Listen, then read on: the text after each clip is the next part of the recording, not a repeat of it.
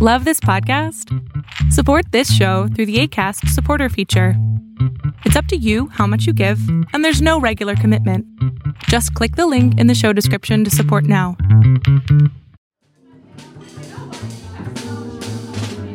It takes a pandemic. Okay, you fill in the rest. For instance, it takes a pandemic for me to finally clean out my desk. Right, it takes a pandemic to start reading that pile of New Yorkers. It takes a pandemic for me to finally learn to bake.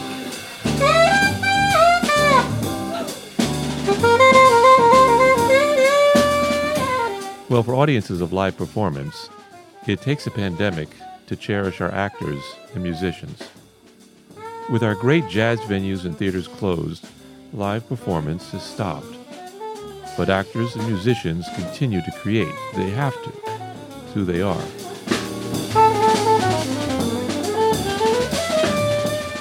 For this Hunker Down podcast, I talk with these artists who perform for a living about how social distancing is affecting their work now and when this is all over. About their dedication to the art of live performance. Judy Dodd began acting on stage and film at an early age, and then she discovered her love and talent for writing one-act plays. I met this New York artist at the Alternative Theater Company in Manhattan at a staging of her play Lunatic for the Altered Minds play series. For this Hunker Down episode, we talked to Miss Dodd about her theater and film experiences and began the conversation with her family's immediate struggles with COVID-19. I want to thank Joel Bernstein for helping produce this Hunker Down podcast, and the opening music is provided by Stephen Feifke's Jazz Quartet playing at the Gin Mill. Have the air conditioning on. So if you hear a hum, let me know and I'll turn it off. No, it looks like you're at the Cloisters. This is, again, thank a teenage boy for downloading a few Yale buildings behind me. Ah, okay. But where are you, Judy, right now? I'm home. You're at home. I'm home in Hell's Kitchen. You're at home in Hell's Kitchen with Yale University behind you, where you in fact went to school. I did go to school there. Yeah. And I want to get a little bit to that because I want to go back to your beginnings. But let's begin on this Hunker Down podcast with how are you doing in the middle of this pandemic? Thank God I am doing great. As I think Joel Bernstein may have mentioned, I had coronavirus. My whole family had coronavirus. Right. So we had a tough few months between taking care of everybody, which was not easy, and then getting sick myself. Yeah. And I have to say, I was sicker than probably I've ever been in my life. Can you describe it? Yes. It was at once. So it's interesting because the virus feels like it's so new that it attacks your body in ways you don't expect. For me, I had really bad sinuses. Although it was interesting, my partner had a bad cough, and I had a fever, and then I sort of dealt with that, and then I got really intense leg pain. Wow. And that was horrible. I couldn't sleep. And then one day the leg pain just went away out of the blue. I had one of my eyes blew up, and I just got extreme fatigue that lasted months. I feel better now, thank God, but it was a long time. And it was diagnosed as corona. That was it. I was able to get tested. The rest of my family was not able to get tested because they got sick early, and the doctor said, unless he's dying, we don't want to see him. And both your sons got it, and your partner. Both my sons, my partner, my ex-husband got it. My partner's kids got it. Yeah. And it was months of pain and anguish. And I mean, I have to say, I was the real painful part for me was a week.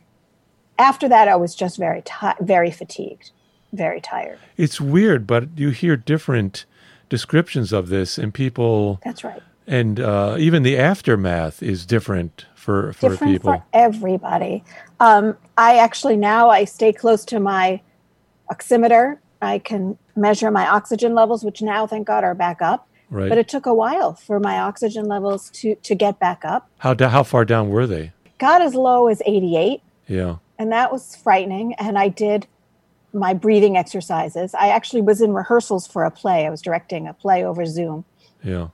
And I would just say to them, I got to go. I couldn't rehearse for more than like an hour at a time.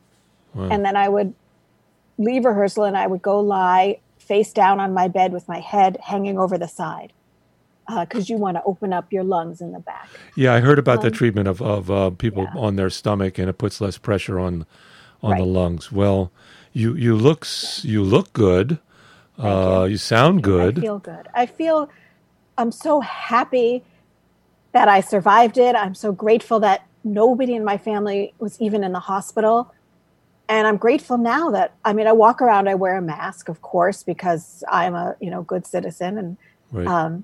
law and order kind of gal.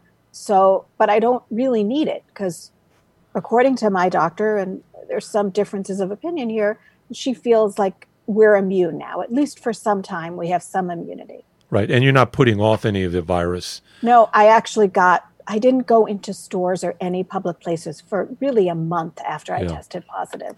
I was so careful. And then I went and I got tested. I got retested after about 6 weeks, and I tested negative. And I got my antibodies tested, so I have antibodies. So Right. So you could be giving plasma now. I could. I'm unfortunately not able to donate plasma, but I would if I could. Right. Right. Yeah. Right. Judy, you thank you for sharing that. It's Sure. for those of us who are older, it's a very scary thing because though you survived, there's a good chance that I would not. It is very scary. And my partner is older than me. And I'll tell you, we were scared. And we sat down in early March and made a plan about what we would do if either of us got sick. Yeah. And I'm glad we did that. And because it turned out we did both get sick. Who took care of whom? When he got sick first, I took care of him here. He and stayed you contracted it. You got it. And then I got sick. I may not have gotten it from him because at that point my kids had already had it. Yeah. So then when I got sick, he took care of me. My son did an amazing job. My 18-year-old son took care of me, which was really, really lovely. A lot of people do survive it. The trick is obesity, unfortunately, is a real contributing factor they're finding to mortality. It's so new, and there's so many new. new things we're learning about it. And you just described conditions that I had not heard of. One of the tricks is, for my partner, it was helpful to have somebody. The virus plays with your head. And so it was helpful for all of us to have people taking care of each other and saying you have to drink or you have to sleep. But and I'm sad that so many people have been alone through this. And there are a lot of people alone. We do talk to them because we live in a, Upper West Side apartment building, Windermere Chateau, and there's a lot of single people here. Right. And it's, it's really, really scary. I mean, you say it plays with your head. I didn't mean to really talk about COVID. Here I have someone in front of me who's survived it, and you say it plays with your head, and I guess in a way more than, say, the seasonal flu plays with your head, because it's like the seasonal flu, and the process of it, and what's going to happen. But this was different.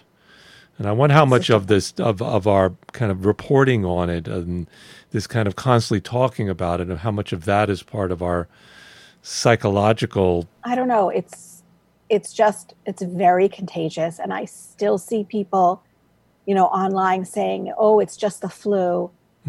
Oh, it's overhyped. It's overblown. And it's not. It's not. Yeah. I mean, yes, you will most likely survive, but you have to take it seriously.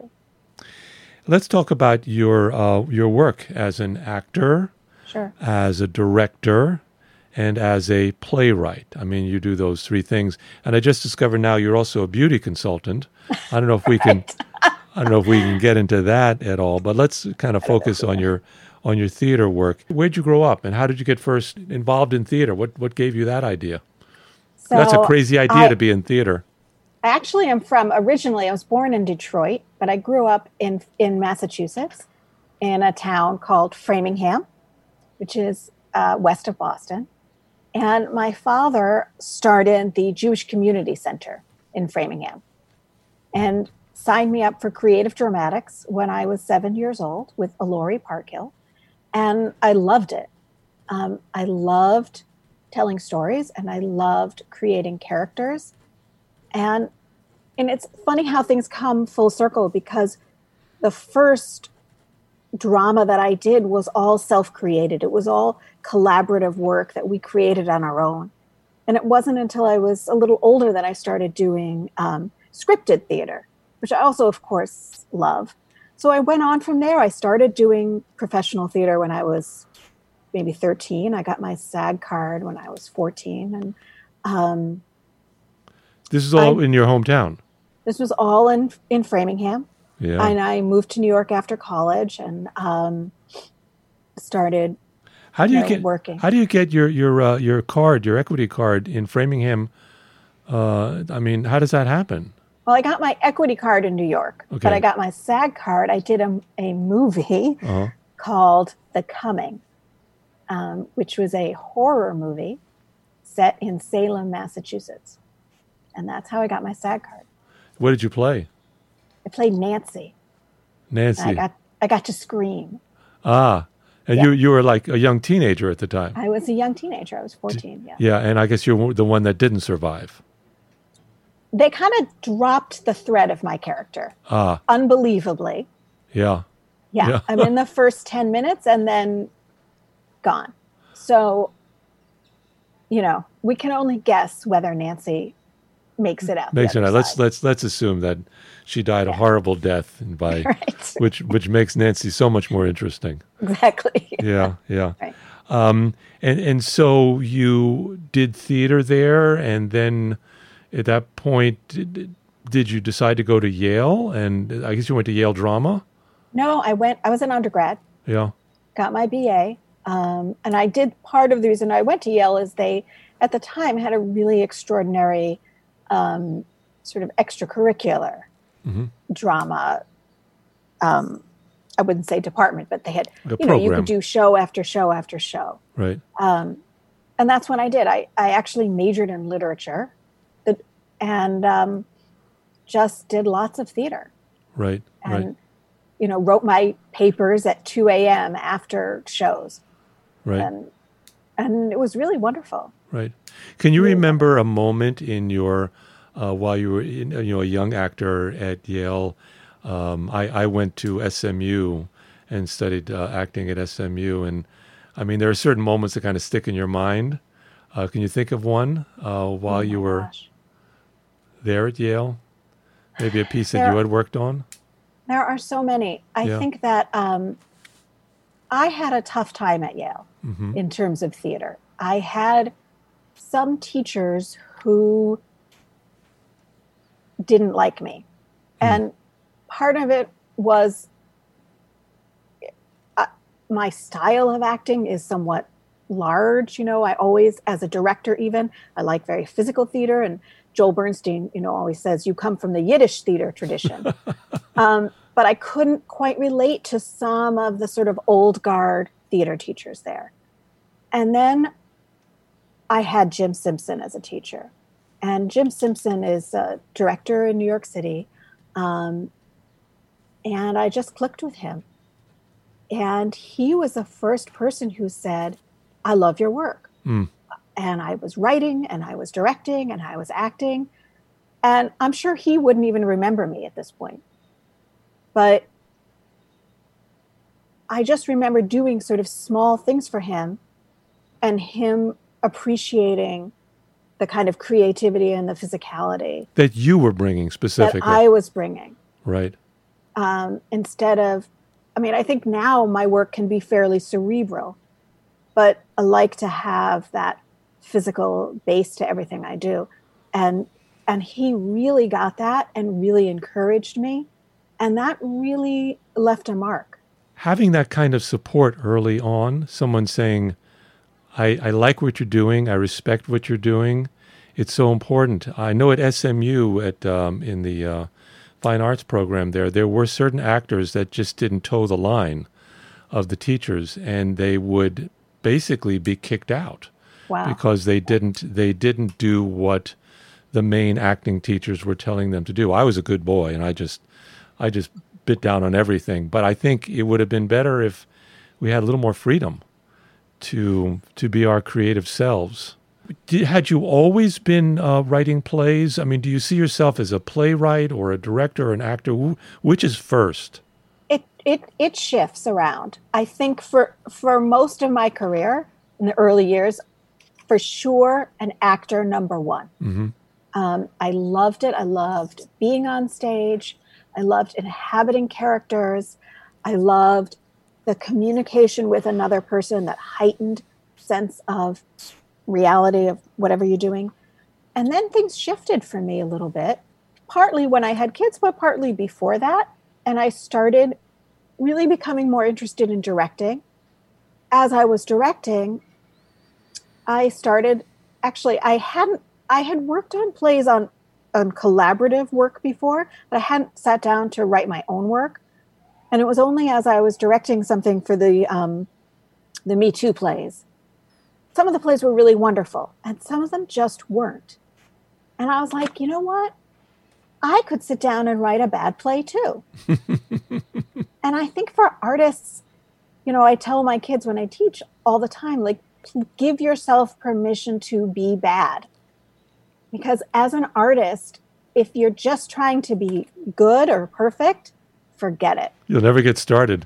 Right. So when I gave myself permission to write something really, really bad, that's when I sat down and started writing. And now for me, writing is my primary thing now. And it may change again. Yeah. But though you still do some acting, right? I do some acting. I see you were connected with Miss Maisel.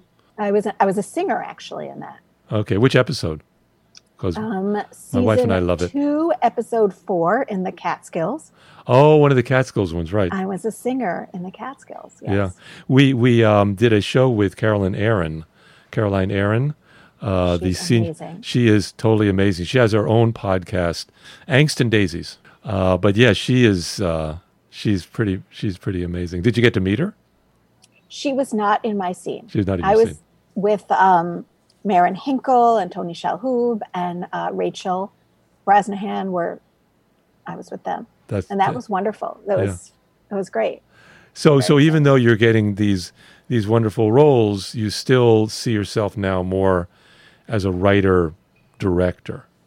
Absolutely. Right. Yeah. Okay. Yeah. Let's talk about the Me Too plays, the hashtag Me Too plays. Tell me about those. That was Celine Havard's baby, and with her alternative theater company. Came out of the Me Too movement, 2018. Really such a wonderful set of plays about sexual harassment. I mean, it's really a shame that in 2018, 2019, 2020, we're really just beginning to hear those voices. I wrote a play about an incident that happened to a friend of mine maybe 20 years ago. And why had it never occurred to me to write about that before, to talk about it before? And I think I felt that nobody was interested. So when she sort of started this conversation, they were really a wonderful, wonderful group of plays that really spoke to people. It was a series of plays. I mean, was it a number of series of them? Well, the way she does it is she does a series of readings, 8 plays in each reading, 8 10-minute plays in each evening. And then she, from that, takes 8 or 9 plays and puts them into one produced evening that are not readings, but are actually produced. Right. pieces. And I saw that process because I was invited in by Joel Bernstein, who helps me bring together wonderful people to talk to on Hunker Down. But that was a different series called that Altered series Minds. was on Altered Minds, that was called, and it was a series of plays on the topic of mental health. And it was terrific. I saw it at an initial reading, and then when we went over to the alternative theater and saw a more kind of they were both staged, but the one alternative theater, there was more props, and it seemed... Right, it was more produced, and the lines were memorized, and yeah. Right. Yeah. And you directed something in that. And I directed Phone Friend by Jonathan Josephson in that. And then one of your plays was in it. My play Lunatic. Which I thought was terrific. Oh, thank you so much. You had two different actresses that were in it. Olivia Jampol played Tamar in the reading, and then Sharon Lesser played Tamar in the production. I interviewed Olivia. I interviewed Olivia Jampol. I loved both versions, but the first version I thought with Olivia was especially got me, maybe because it's the first time I saw it. Why don't we talk a little bit about Lunatic? Because I think it's a wonderful piece you put together. And my question is going to be following up, is this the kind of writing you do? These kinds of realistic relationship, marital problems, is this what you do? Let's talk about Lunatic. Sure. Tell the story a little bit. The prompt was to write about mental health. So Lunatic is really a story about childhood depression, but it's really Tamar's story. Tamar is a mother. Yeah. She's an artist, Jewish artist, and she goes in with her ex-husband, Ryan, to advocate for their son, Jacob, with the principal. And she's met with resistance by the principal, by Ryan, to seeing Jacob as being depressed. They want to see Jacob as having a blip, being normal, just having a tough time. So as she advocates for him, she gets more and more agitated until she blows up. Yeah. Well, she's agitated at her husband. She's agitated at the principal of the school. It seems to me the husband is trying to kind of hide what's going on. She's saying, this is my son, I love him for who he is, and you have to also, if I'm getting it right. And she gets more and more agitated as the mother standing up for the son. The father is probably doing the politically right thing getting him in and saying the right things. Right. And she just wouldn't accept that. And I remember the end, it's like she's sitting there in the office by herself, and she goes something like, she just kind of realizes, the kind of light bulb goes on, I really fucked up. Right. I don't know if that was the line, but that was the feeling. The line is, I've alienated the principal. Shit. Yeah. That's her line. Yeah. Yeah. Right. Yeah, and it's a wonderful thing when a play kind of like takes you, and you're fine. All of a sudden you go, oh. You're like, oh. And it's like you just kind of turn a corner. And you didn't expect that corner. Didn't expect it because I didn't like her. That's so interesting. I thought she was a real, I'm sorry using the word, bitch. Yeah. You know? Right. And I thought, it's like, how can she do that? Can't she see what she's doing to her son? Her husband is, maybe you don't like him, you don't like the principal, but do what you need to do. And then you realize this woman just loves this kid so much. Right. And she's under this pressure, the pressure from her ex-husband, the societal pressure, the pressure from the principal, and this sort of pressure that we have as families and parents not to talk about childhood mental health. Yeah. That it's sort of the last taboo. We can say our kids are sick, we can say our kids have COVID-19, whatever, but to talk about the anxiety, the depression, whatever that our children are really struggling with, we just can't talk about it. And then saying, know that, go on, I'm sorry. That. So Ryan's saying, don't talk about it, it's not happening. And that increases this, she's like a volcano that she's getting hotter and hotter and hotter until she erupts. Well, congratulations. I thought it was really great. Are these the kinds of subjects that you deal with?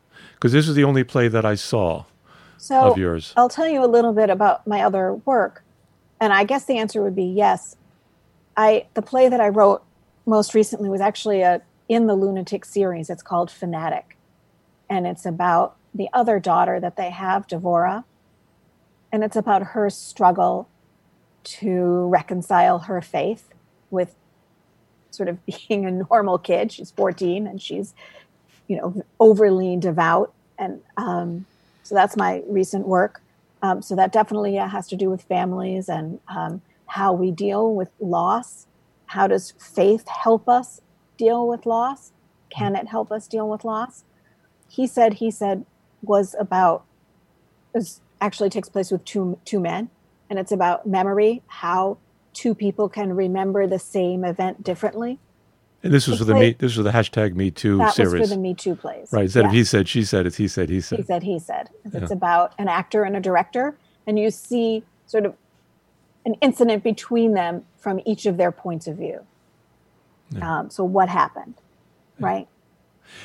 Are you writing one acts now, pretty much, or? Yeah. I mean, I have two kids. I have two children who keep me busy, and I happen to love the one act 10-minute format. I think that in a way, I feel like it's like writing poetry. It forces you to really, really hone in on exactly what you're writing about. So I kind of love that. It's too bad that form is not done more. I agree. To be able to write something, as you say, that's complete, like a short story. It's a whole other way of writing and thinking. I haven't done it. I'm not a writer, but I would think it's a whole. But I've heard it's a different experience writing, and totally worthy of being seen and viewed and read. So, yeah. You also are a teacher at Ramaz School, which is an Orthodox. Is it a high school? It's a modern Orthodox. Well, it goes from actually nursery to high school, but I work in the middle school. Mm-hmm. I direct the middle school musical. And you recently directed their Fiddler. Last year we did Fiddler on the Roof. I think if the school had their way, we do Fiddler on the Roof every year. Yeah. This year we were working on Guys and Dolls. When we were 3 weeks away from opening, when the school had to close, and the kids never got to do the show, and it's really devastating for them. I can't even describe how devastating it was. Well, they're young, kids. And there's next year. So I mean, you could bring it back. Working in, theater is an art. It's an opening to looking at life from a lot of different perspectives. When I think of an Orthodox school, I think of something that's closed down and, really concerned. You're shaking your head. No. So because Fiddler does question faith, and certainly the older daughter does leave. Do you deal with that in a very straightforward way, or do you have to hide it in some way? No, we definitely do not hide it. I mean, these are middle school kids, so there's, you deal with it. We are very straightforward, but on their level. Yeah. But, we have to talk about, well, what does it mean to leave your family? How would that feel to leave everything you've ever known and leave your family? How would you feel about that? And getting married to a Christian. Right. And it's a little bit beyond their comprehension. But when you put it in those terms of leaving everything you've known, how does that feel? And they say, sad. I would feel sad. Or I couldn't do it. No way, I couldn't do it. Right. And so... So the actress who plays the older daughter that actually does leave, was there any problems in dealing with her? Because you're dealing with very religious people. Yeah, so Ramaz is modern Orthodox. Okay. So you're actually having there's a pretty wide sort of range of observances, from kids who are the children of rabbis to kids who are, the parents are Israeli and they want to have Hebrew and they want to learn the basics, but maybe they're not so religious. But no, the kids are really open to it. The kids who, that self-selecting, right? The kids who do theater, they want to be there. They really want to be there. So I think it was the biggest problem I had actually was this year when we did Guys and Dolls, and the word crap was in there. that was, that's the only thing. They were like, Miss Dodd, we can't say that. We can't say that word in front of our parents. Wow. That was the biggest problem we had. How did you handle it? I said they could whisper it like this, crap. And I assured them that their parents had heard the word before. Yeah. Interesting. I mean, yeah. You also are directing a reading of a new play. Is it yours, Strong Meds and Jewish Guilt? Yes. Which seems to be along the same kind of theme we're dealing with here. Yeah, no, that's an interesting play by Logan Grace, and it's about a transgender 20-something who is in the hospital and sees God. And what does it mean to them to sort of experience God and have a resurgence of their faith. So it's really a lovely play. Is it going to be read so that people can hear it online? It'll be on Zoom. Yeah, also, it'll be on Zoom. Okay, because I know you're working with a series called Believability. That's correct. Series, which is also going to be online. Maybe you could tell us about that. Yeah, we did. So I directed, again, 3 evenings, and it'll be on Zoom to keep everybody safe. The first one was in May, and I directed just a wonderful piece by Russell Nichols called Invisibility, which has to do with race and class and education. It's just such a wonderful piece. So for the second series, there's a lot of really wonderful new plays, and I'll be directing Logan Grace's play, which is the one you just spoke about. But they're all about faith and what we believe and what we don't believe, and how we navigate relationships with faith and other people and God and ourselves. But it's not necessarily faith from a Jewish perspective. It's no. Mine in the first reading of the 8 plays, mine was the only play that had to do with the Jewish faith. It was all right. So it's very ecumenical. Very ecumenical. Okay, yes. Excellent. Yeah. And how can we find it? You can go on Facebook, search Believability. Instagram, search Believability. All right. And I see it's 2 words. It's Believability, isn't it? I'm not sure. Okay. But it's the theater is the Alternative Theater Company. And if you look, you can go, to the web and look up the Alternative Theater Company. Okay. It's and it'll be available when? Say it again. When will it be available? The evening will be July 12th, which is a Sunday night at 7 p.m. And it's just wonderful. It's all new voices, some really experienced playwrights, some new playwrights, wonderful actors. So you're really seeing great acting as well. And it's just such an exciting evening. Is it going to be recorded and then seen later, or you just have to go up live? So the deal with the union, because of what's all union, is you can see it live July 12th, and then I think we have like 3 or 4 days after that it can stay up on Facebook to be viewed. And then after that, we have to take it down. But it's a benefit. It's free, but if you want to make a donation, it can be made to the Actors Fund or to the Alternative Theater Company. Right. So it's very nice. We're in very different times now. You're a theater person, pretty complete, having experienced all areas of theater, maybe not the technical side, but... I do that too. Oh, you do? Yeah, I imagine I have to. being working in a school, you're going to be doing that. To, yeah. Is theater going to change? Are we going to get back to where we were, or is it going to be different now? Alan, that is such a great question.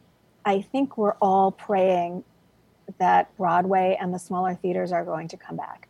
But we are seeing already some theaters close their doors. They just cannot pay their rent. I mean, people in New York are already surviving on such thin margins. So, I know for me, I'm going to be the first person in a seat as soon as anything opens up. I'm there. Yeah. But it's a scary time. It's just really a scary time. And I think though that I'm so determined. I mean, going back to my kids, where I teach, for so many of us, theater is the reason we go to school every day or went to school. Theater is our salvation, and we have to find a way to make it happen for our children, for ourselves. We need the arts. The arts are not disposable. Yes, they're not disposable, but they're easily killed if we don't realize the importance of them. Right. Yeah. You said that you would read us something. Oh my gosh, I'd love to. So this is from, I'm going to read you two things. The first is from my new play, which is working title is The Believer. And it's about two men who are a couple, and they've been a couple for a short time. They wake up in the middle of the night, and Alexander is really having a problem. He's an Orthodox Jewish rabbi, and he's in bed with his lover. And he hasn't told his congregation about who he really is. And he doesn't want to because he doesn't want to lose his job. So this is the end, towards the end of the play. They get in a sort of argument. Alexander's older. He says, I'm sorry, I haven't been entirely truthful with you. I'm sorry, I concede that some of my choices may have been poor. Sam says, you're a coward. Alexander says, coward? I've spent my adult life walking the narrow bridge between two worlds. Maybe that makes me a coward. Maybe not wanting to lose something that I love, my inheritance, is cowardly. Okay, I know I have work to do. But did you ever think that maybe I'm a survivor? That maybe God made me as I am, so God loves me as I am? Do you believe that? Do you believe that God loves me and that he loves you? Sam says, me? I mean, I guess. I never thought about it. I just never felt embraced by mainstream Judaism. Alexander says, well, I'm a lone soldier in God's army, and you are hereby drafted. And then I have a little piece of a poem that I did not write. Thank you for reading that. Of course. Sure. I am Jewish, but I don't really practice at all. But it's a very weird road to be a Jew in a secular society, and I look forward to seeing the play. Thank you so much. It sounds like a real struggle that guy's having. Yeah. It's a struggle, and it's real. And I know people who are going through that struggle. Yeah. Of wanting to belong to something so badly, but also wanting to be true to who you are. Yep. Yeah. Yeah. Do we have a minute for me to read a little bit of this poem? Absolutely. So tell us what it is. So I love this poem. This is by Denise Frohman, who is a Jewish Puerto Rican poet. And I'm just going to read the first or so stanza. I heard a woman becomes herself the first time she speaks without permission. Then, every word out of her mouth, a riot. Say beautiful and point to the map of your body. Say brave and wear your skin like a gown or a suit. Say hero and cast yourself in the lead role. When a girl pronounces her own name, there is glory. When a woman tells her own story, she lives forever. And the name of that poem is, and by... Oh my gosh. I don't even, I forgot to write down the name, but it's by Denise Frohman. I think it's called A Woman Becomes Herself. I'm going to have to look it up. Okay. Well, I think we with that phrasing, I think we could find it. Yeah. Yeah. Thank you very much, Judy Dodd, for sharing us your inspirations in your life and your health problems that you had earlier. I'm so glad you're feeling better and that everyone is feeling better.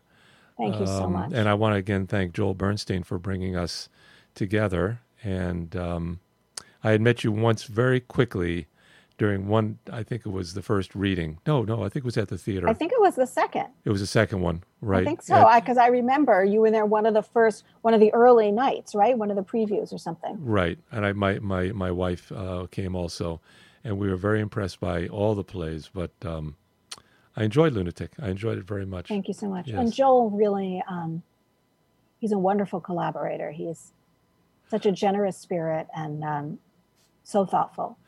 He is all that, and he's real.